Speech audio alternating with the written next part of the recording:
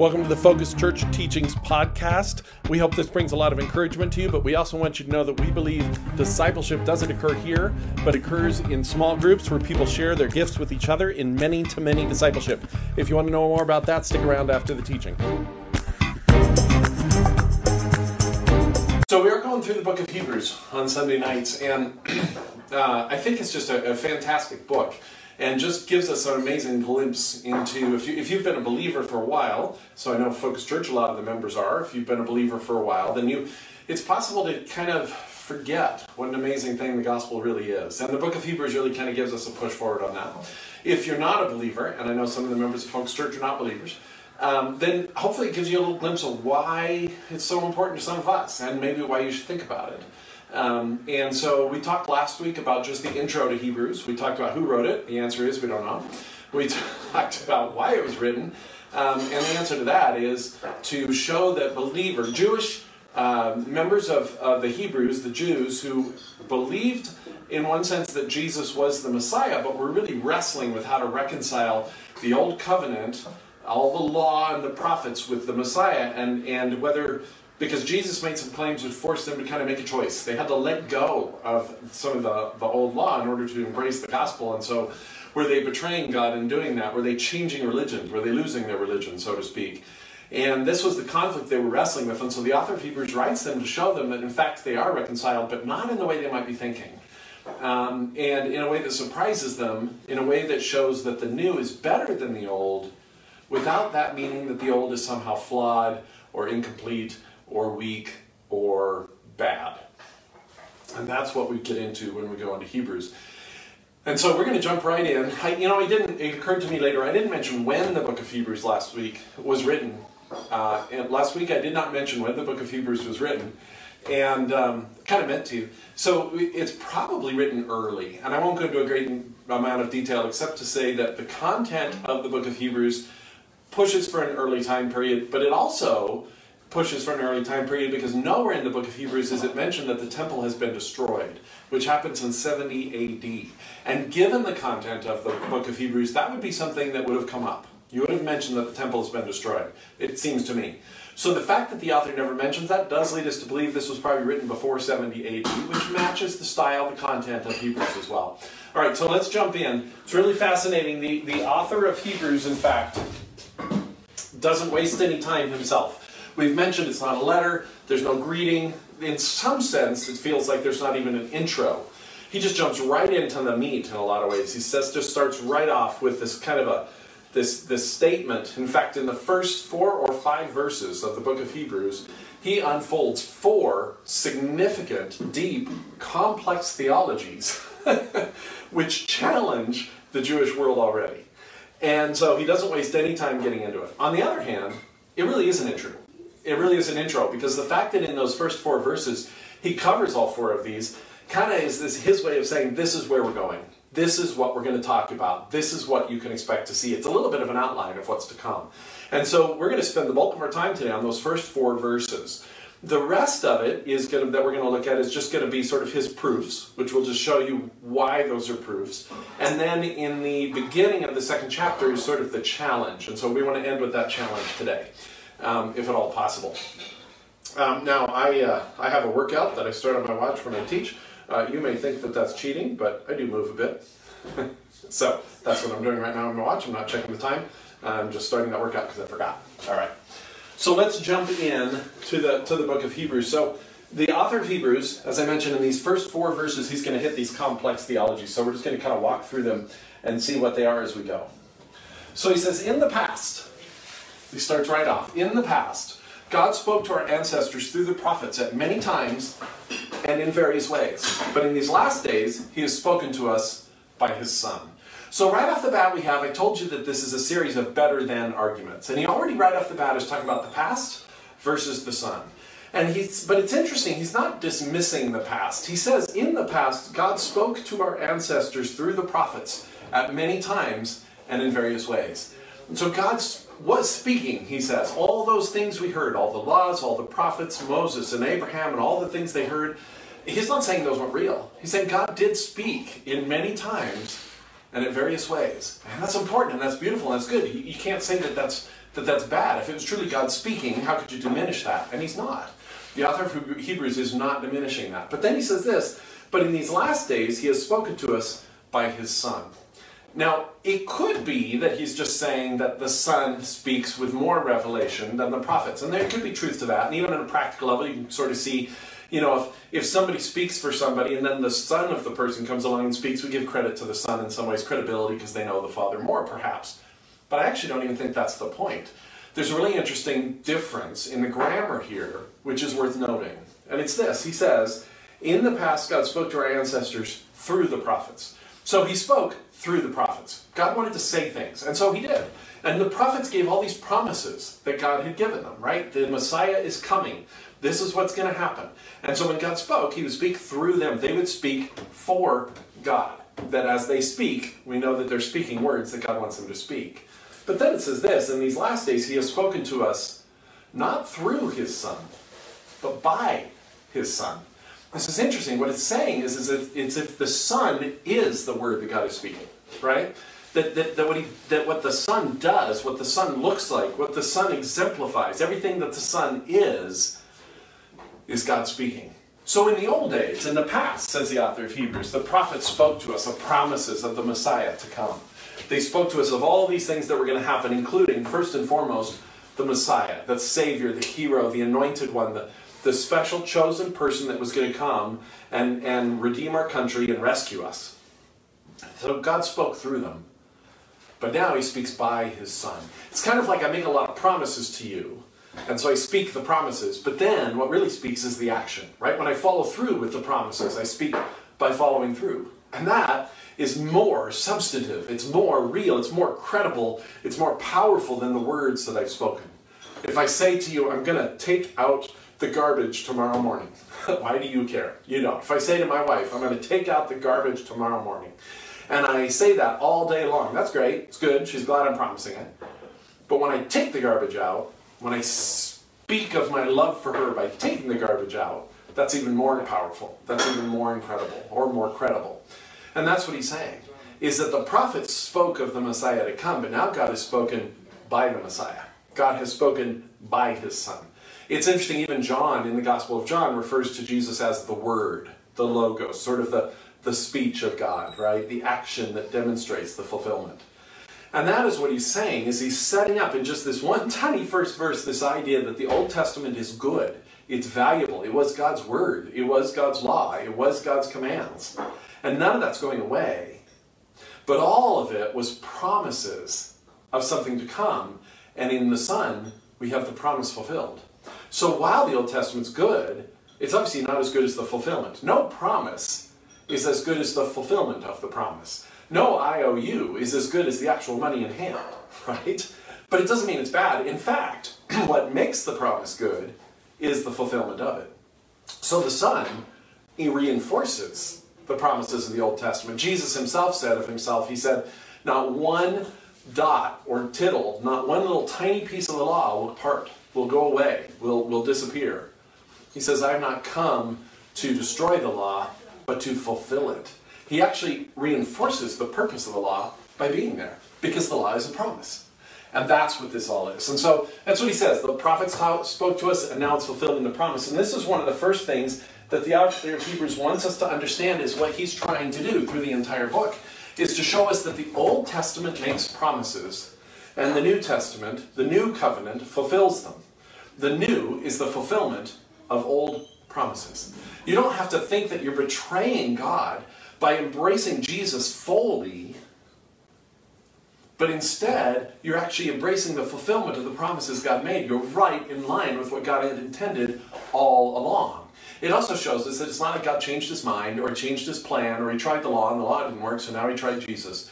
No, the point is, it's always been the plan, that the Son is the fulfillment of all of the old promises. So this is sort of the answer. This is the reconciliation of what they struggled with. They're not having to change their religion. They've just now reached the fulfillment of their religion. They've reached the place, the moment where it all comes together. So nothing in this really is a challenge to the actual theology of the Jews, but the question is whether that's true or not, right? Whether Jesus is intended to be the fulfillment. And if he is, for him to be the fulfillment, there's some thorny things we have to understand, and some other thorny theologies, at least for the Jews they were thorny, some theologies that are complex. So that first statement is that the new is the fulfillment of the old promises. There we go. Well, should be coming up. Don't worry about it if you don't see it. The new is the fulfillment of the old promises. So right off the bat, he's making this point. But he goes on, he says this, to continue.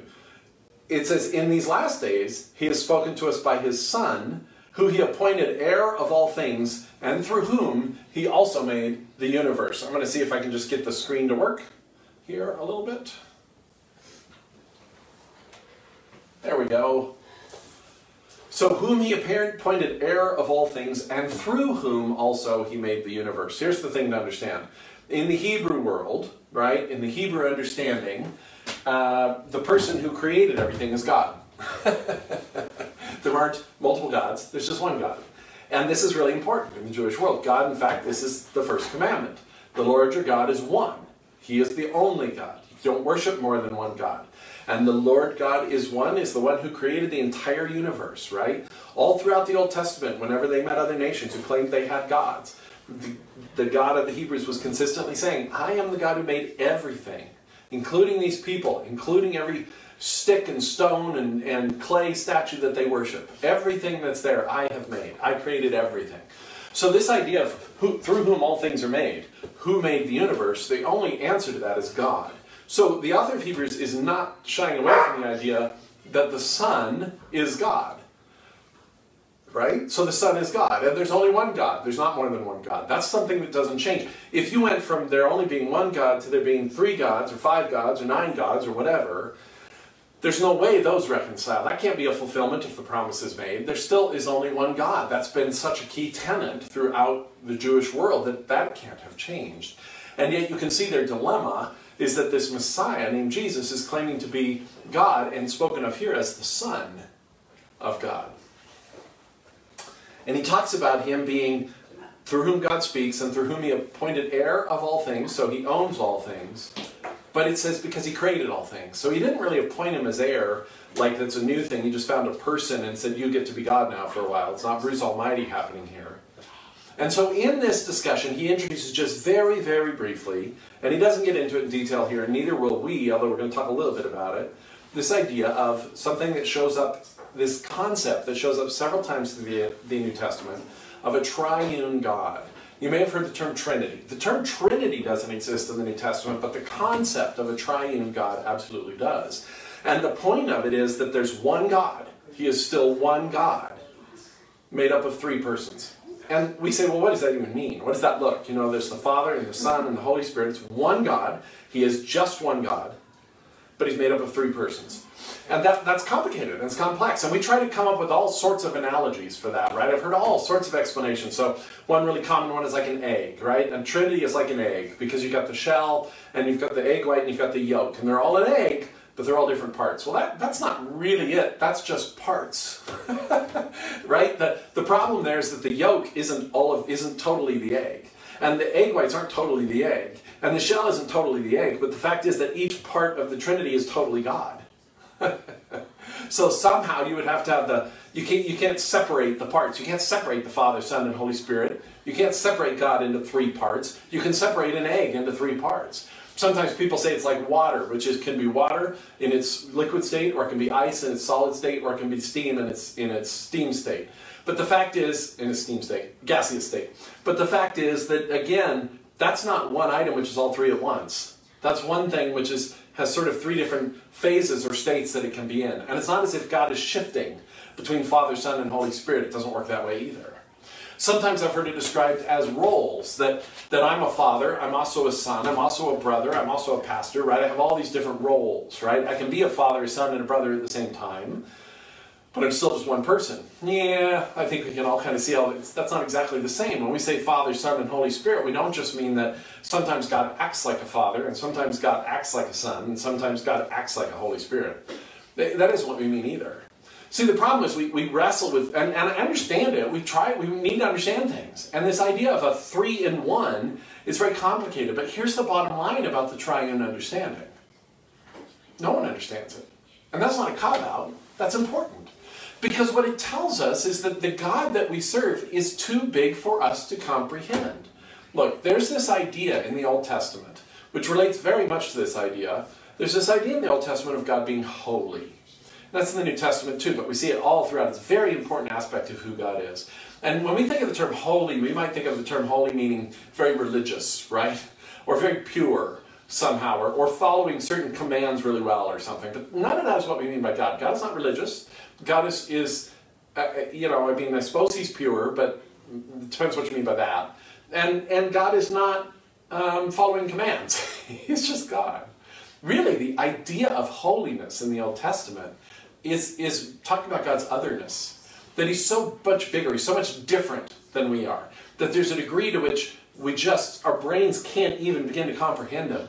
Now this can be attached to other attributes. So we can think of him in his righteousness as being very holy. Meaning that his rightness and his righteousness is so vast that it's other than what we can grasp. It's terrifying to us how right he is. We can think of his love as being part of his holiness, right? His love is so other. It's so unconditional. It's so vast. It's so big. It's so magnanimous. It's so, not like the love we show each other. So patient and long-suffering and new every day.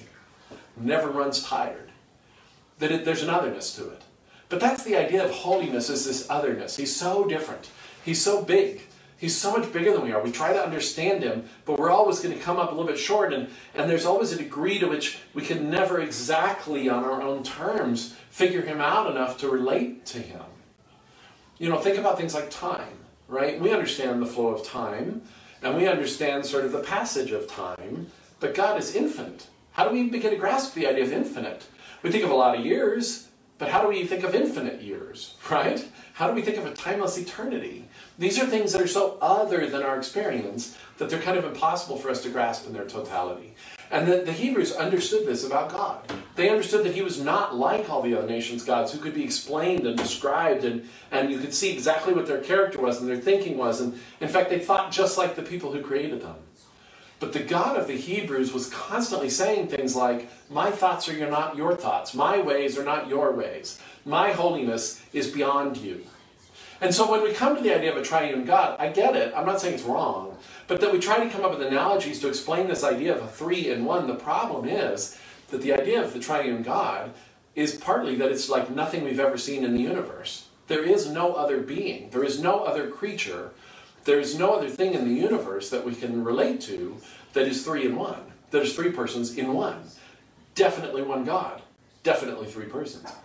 That's just impossible for us to see. We have nothing to compare it to. He is unique. He is alone. He is the only.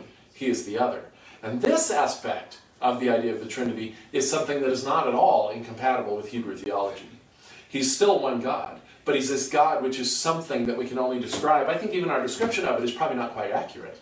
But he's something that we can only describe as being sort of three in one, with the Father and the Son and the Holy Spirit. That's the other thing to understand, is that when you think about those terms, Father, Son, and Holy Spirit, they're kind of described in their interaction with us, with each other to some degree, but more with us. But that's also characteristic of God, that in his otherness, he wants to make himself relatable to us in some way. So he reveals himself to us in ways we understand. So here he uses terms like Father and Son and Holy Spirit in order that we can have some concept of what those mean.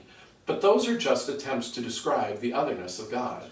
And there is something about this relational aspect of God, of a God who is love, we're told in 1 John, who is so loving that for all of eternity, he's had a relationship in his own being in which this love flowed. So is it any wonder that he wants us to be people of relationship as well? And if you find the idea of the triune God a little troubling, a little concerned, a little bit complicated, a little hard to understand, if you wish it was just something you could nail down, welcome to the otherness of God. Welcome to the otherness of God. And so we have this concept, this idea of the Son who does fulfill a certain role. He's not defined by that role, but he fulfills a certain role as part of the Trinity when it relates to the gospel. A role that relates to us, something that we can understand. The Son is more than that. The Son has been around for all of eternity, but in our understanding, he's part of this plan of the gospel. So he introduces that when he talks about the Son being the one who created all things. He's saying the Son is a personhood that seems sort of, he's using differently than the Father and the Holy Spirit, but it is the Son who created the universe. He is God. There are not three gods, there's one God.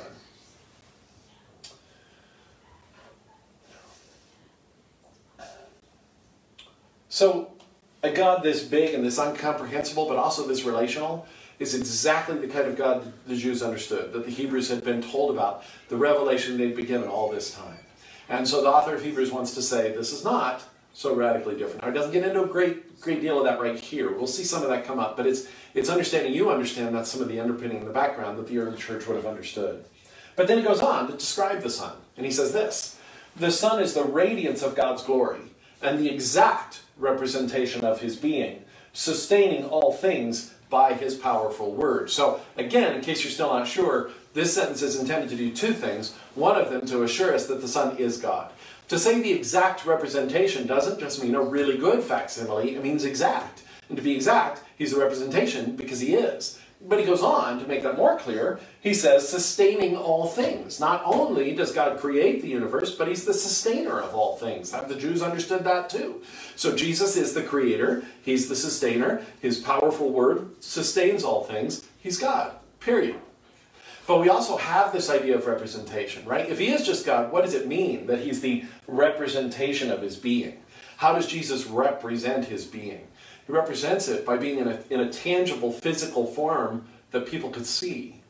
And that is this third great theology that the author of Hebrews introduces way at the beginning of this book.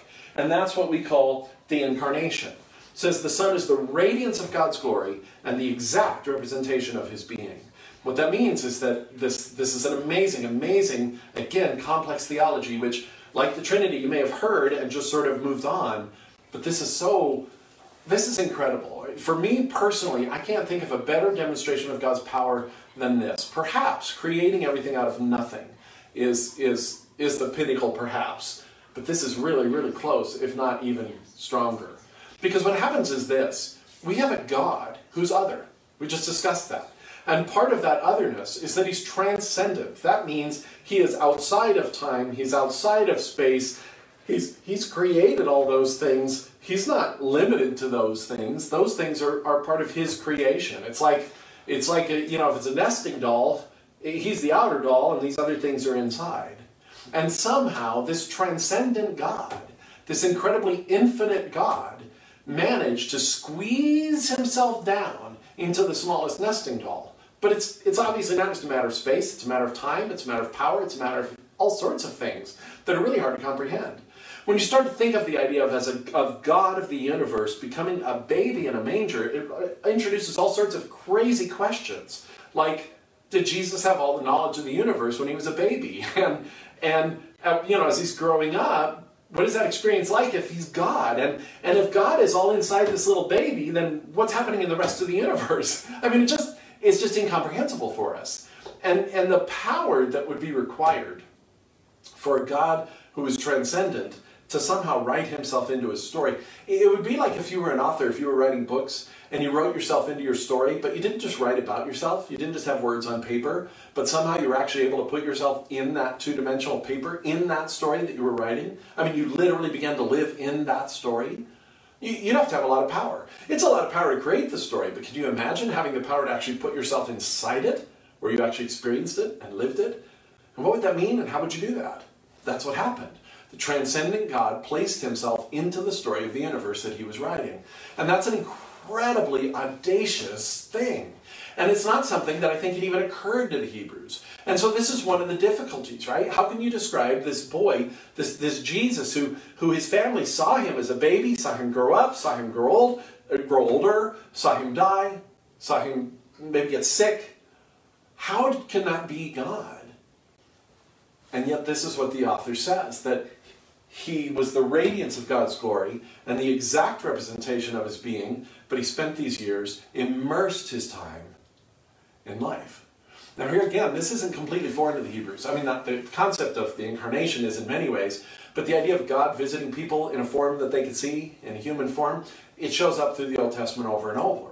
God speaks to Abraham. Well, to speak to Abraham, there's some sort of form of physical well-being.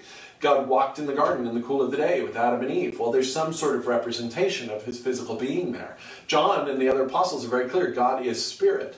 But he chose at times in the Old Testament to appear in a form that people could interact with in order to relate with us, to be with us. So at periods of time, he had already done this. He had already sort of revealed himself in ways that we could see. The astonishment at this point is the immersion of it for 33 years in the life of Jesus, while at the same time continuing to be the Father, reigning over the entire universe. And there's where we get the triune God and the incarnation coming together to show us the incredible complexity and amazing power of our God. And so here, that's sort of the third thing that he introduces here. So we've talked about the triune nature of God and then the incarnation. And then he goes on and he says this. So where we were, he says, the Son is the radiance of God's glory and the exact representation of his being, sustaining all things by his powerful word. And after he had provided purification for sins, he sat down at the right hand of the Majesty in heaven. And this is the final piece. This is the purification of sins. That what the Messiah came to do wasn't what the Hebrews had thought, simply to resurrect the nation of Israel. It wasn't to usher in a kingdom, an earthly kingdom, that would then bring Israel back to its glory, where it no longer was under oppression or exile or all the historical troubles and trials it had experienced. But that somehow this Messiah, this anointed one, this hero, that when he came, his job, his mission, was the purification of sins. Now, here again, the idea that purification of sins was probably less foreign to the Hebrews than it is to many of us. This idea of atonement, this idea of somehow being able to cleanse somebody of their sins, that's hard for us in our modern day, postmodern culture, because sometimes we don't know if we believe or accept the idea of personal sin, personal responsibility, and then the idea of redemption comes hard, and then the idea of someone else being able to cleanse us of our sins. All of that runs against the grain of so many things that we believe in. For the Hebrews, this would have been very familiar to them, but the idea of a person being able to do this in any sort of permanent sense would have been hard for them.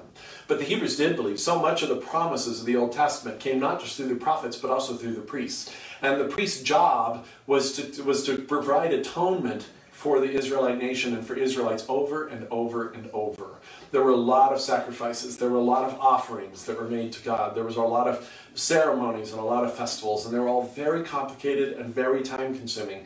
And if you really read through them, it appears that a priest's entire day was based on purification and atonement. It had very little time to do anything else throughout the year. And in fact, so much so that it was up to other Levites to take care of the temple, to cleanse the temple, to do all these other things. But this was what was mattered. There's so much. There's Yom Kippur, which is a day of atonement that the Hebrews celebrate. There's Passover. There's all these days where purification and sacrifice are built in and woven into the fabric of their culture. That to say to somebody, the Messiah came for purification of sins, might be a startling thought, but not a completely implausible one.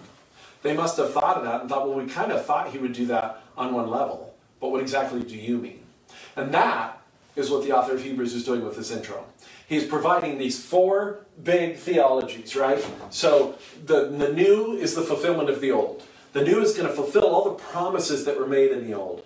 The promise of this God who is other, this relational God. We now get this greater revelation of him as a triune God. The idea of the incarnation, that Jesus is the fulfillment of the promises, that God spoke by his Son, not just through his Son. And then the purification of sins, that all that yearly, year after year after year after year atonement for sins, that Jesus somehow is the fulfillment of doing that on a larger scale. And the rest of the book of Hebrews, the author is going to explain how all this can be. He's going to give proofs for all this. He's going to show how the Old Testament promises pointed to these things, pointed to Jesus being this person.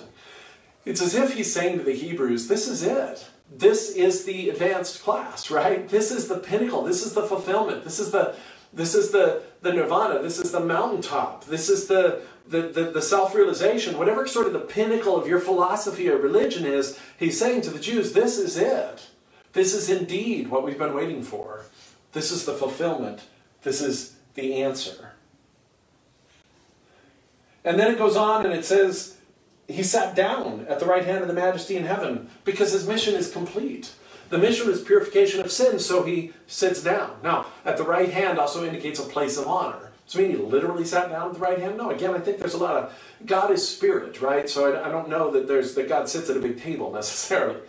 But there is this idea, this concept of honor, that Jesus, even though he is God, he is worthy of honor because of what he did for us. God glorifies himself by showing himself to be the kind of God who loves us so much that he would give up himself for the purification of our sins. And so that's what that talks about. So this is what we've seen in just these few short verses. It's really just the first 4, but it is such an introduction. Now for them, they wouldn't have understood everything I just said, of course, as they read this, but they would have seen that he's making some startling statements. You know, they would start to ask questions. What does it mean that the Son is the exact representation? What is he saying that the Son is the one who created everything, but there's also this God, the Father? How does that work? What does he mean, purification of sins? What does he mean that he spoke by his Son, and when in the past he only spoke through the prophets? It would have led to all the questions which the author of Hebrews is now answering. I just gave you the more fuller picture so you'd understand as we go through what we're looking at in each of these cases. He goes on, he said, so he became as much superior to the angels as the name he inherited is superior to theirs. So again, this idea of him becoming superior to the angels, he's actually going to explain this. It does not mean that Jesus was not superior, was not perfect, was not divine, was not God. As we go forward, he's going to explain what he means by this, but it has to do with the idea that there's something about our salvation that required the incarnation. We may ask why. That's never answered in Scripture. But there's something about it in which Jesus was made more perfect for our salvation by being human. We'll actually see that in chapter 2 next week when we get there. So we'll talk about that. But I think that's what he's referring to here. That in that way he became superior to the angels because the angels have never been human.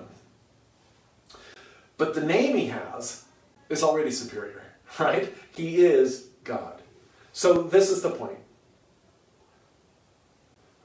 And then, for the rest of the Scripture, for the rest of chapter 1, the author of Hebrews is simply giving proofs from the Old Testament to help the Hebrews understand that it's always been this way. So he goes back and shows them this relationship between the Son and the Father, meaning this triune God. He goes back to show them that the Son has always been superior to the angels, therefore God, right? Not just human. He goes back and shows them all these things. And so we'll read the rest of chapter 1, but I'm not going to break it down. But if you want to go through, I'm sure that if you have a Bible or find one or go online, you can find the references for each of these in the Old Testament, where he's showing them, here's a verse in the Old Testament, here's how it's fulfilled here. Going back to this idea that the new is the fulfillment of old promises. And this is what he says. And again, the point being here that Jesus is superior to the angels, to the messengers of God, meaning the angels, also meaning the prophets and Moses and Abraham. For to which of the angels did God ever say, you are my son, today I've become your father? Or again, I will be his father, and he will be my son. And again, when God brings his firstborn into the world, he says, let all God's angels worship him. In speaking of the angels, he says, he makes his angels spirits and his servants flames of fire. But about the Son, he says, your throne, O God, will last forever and ever. A scepter of justice will be the scepter of your kingdom. You have loved righteousness and hated wickedness. Therefore, God, your God, has set you above your companions by anointing you with the oil of joy. Interesting passage. Your throne, O God, speaking of Jesus, but then says, God, your God, has set you above. Again, this triune nature. God is doing this for himself, with himself. He also says, in the beginning, Lord, you laid the foundations of the earth, and the heavens are like the work of your hands. They will perish, but you remain. They will wear out like a garment. You will roll them up like a robe. Like a garment they will be changed, but you remain the same, and your years will never end. To which of the angels did God ever say, sit at my right hand until I make enemies a footstool for your feet? Are not all angels ministering spirits to serve those who inherit salvation? The angels serve us. The angels serve humans who have inherited salvation. I don't know exactly what that means. He doesn't explain it. But his point is, Jesus doesn't do that. Jesus is God. He's worthy of our worship. He's worthy of our adoration. Chapter 2, verses 1 through 4, after dropping these kind of bombs a little bit, kind of saying, here's how amazing, how big, how powerful, how incredible the gospel is. In chapter 2, verses 1 through 4, he says this. He's trying to communicate to them, listen guys, this is not some little offshoot. This is not some little weird cult or heresy or sect that Jesus started. This is not something you just dismiss with a wave of your hands. This is not something even at odds with our Hebrew religion. This is the culmination of it. This is big. This is huge. This is powerful. This is everything you've been waiting for. And he says this, we must pay careful attention, therefore, to what we have heard, so that we do not drift away. For since the message spoken through angels was binding, and every violation and disobedience received its just punishment, How shall we escape if we ignore so great a salvation? So here's his point.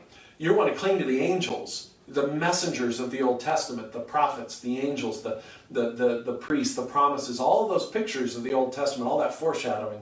You want to cling to that. But if you think that was so big, if you think that was so important, how much more should you be responsive when the fulfillment of all those promises comes to pass? Right? We talked last week about the difference between the map and the destination. If you love the map of Santa Fe because it gets you to Santa Fe, if you love the map that gets you to Santa Fe so much, how much more should you love Santa Fe? Right? And that's kind of his point. Don't cling to it. If you think the angels are bringing you hope and they're just promising of a bigger hope, then what do you lose? What are you losing if you don't pay attention to the bigger hope, to the salvation that's actually there? The salvation which was first announced by the Lord was confirmed to us by those who heard him. Now the Hebrew's getting a little personal. The author of Hebrews getting a little personal here. I've heard from eyewitnesses of what Jesus did and who he was. And then he says, and God also testified to it by signs and wonders and various miracles and by the gifts of the Holy Spirit distributed according to his will. He's saying, look, don't ignore it. Jesus has done amazing things. God has done amazing things. The church has done amazing things. There's so many evidences around you, so many examples and pictures that this is what God is doing at this time. And so we have the same things in front of us. I think that we live at a time when we forget that we're still in the middle of what are called the last days. The last days are everything from the Messiah forward, right? We're in the last chapter. We don't know how long the last chapter will be. The first several chapters were thousands of years. I don't know how long the last chapter will be. We're up to 2,000 years now, but it is the last chapter. The most important fulfillment has happened. We live as Christians not at a time when we need to be seeking Christianity 102 or something more advanced. We need to not be looking for some more powerful spiritual answer. We, unlike the Hebrews before Jesus, we aren't waiting for the fulfillment of the gospel, of everything the Old Covenant tells us. All those promises have been met. The only promise we're still waiting on is for the Lord to come back. But that's just to tidy up. That's just to kind of declare it's all done. But right now, we live in the end times. We live at the moment when we have Christianity, and yet, we've been at this for a while. And I think we forget how impressive the gospel is. And so often we look for something more. We think the gospel can't be all there is. Jesus can't truly be enough. And the author of Hebrews would remind us who Jesus is. He is the God who created the universe. He is the second member of the triune God that we serve. He is superior to the angels. He is the purification of our sins. What on earth are you trying to add to what he can do? What are you trying to add to what he's done? So if you're an unbeliever, I want to challenge you that you can't neglect what you've heard, right? You can't simply say, interesting story. Yeah, it's an interesting story, but it's either true or it's not. And if it's true, it should change your whole life. And if it's not, well, then yeah, you can just walk away. But if it's true, what a great salvation you're missing out on, right? Everything you've been looking for, all the self-actualization and realization and wisdom and understanding and redemption that you are so desirous of in your life, justice that you are so wanting, it's all offered in the gospel. The God of the universe is bringing it to you. And he's testified to it. I'm sure he has in your life. And he's testifying to it all the time. Let's not just lay it aside. And if you are a believer, say the same thing. If you're a believer, and this is true, and you've accepted that it's true, well, then it should change your whole life. Shouldn't it? If this is actually true, then all of our energy should be in the devotion and embracing of who Jesus is. Our eyes, as the author of Hebrews says later, should be fixed upon Jesus, the author and perfecter of our faith, not upon all the things which distract us. We become so easily distracted. And yet the author of Hebrews wants to remind us what an amazing thing it is that we live in the time when the promises have been fulfilled. What are you holding out for? What are you waiting for? This is what the author says to the Hebrews. What are you waiting for? The map has brought you to Santa Fe, right?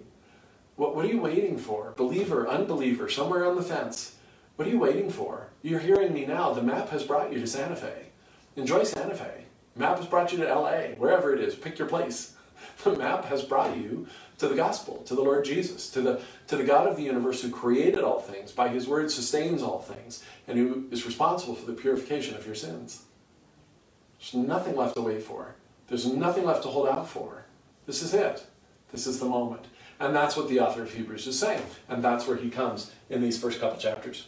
So as we go through the rest of Hebrews, we'll definitely see he's going to piece together more of this. Now, a lot of his proofs won't necessarily be convincing to you because he's not writing them specifically for you. He's writing them to Hebrews. People who already believe in God, already believe in the Old Testament, and really already believe in the Messiah. They just don't necessarily know if Jesus is it or not, or they don't understand what that means.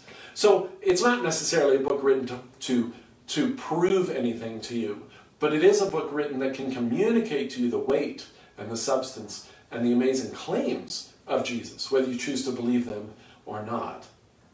And that's what we'll see as we go through Hebrews, is the proofs that he gives from the Old Testament, and then what that means. What does it actually mean that he came for the purification of our sins?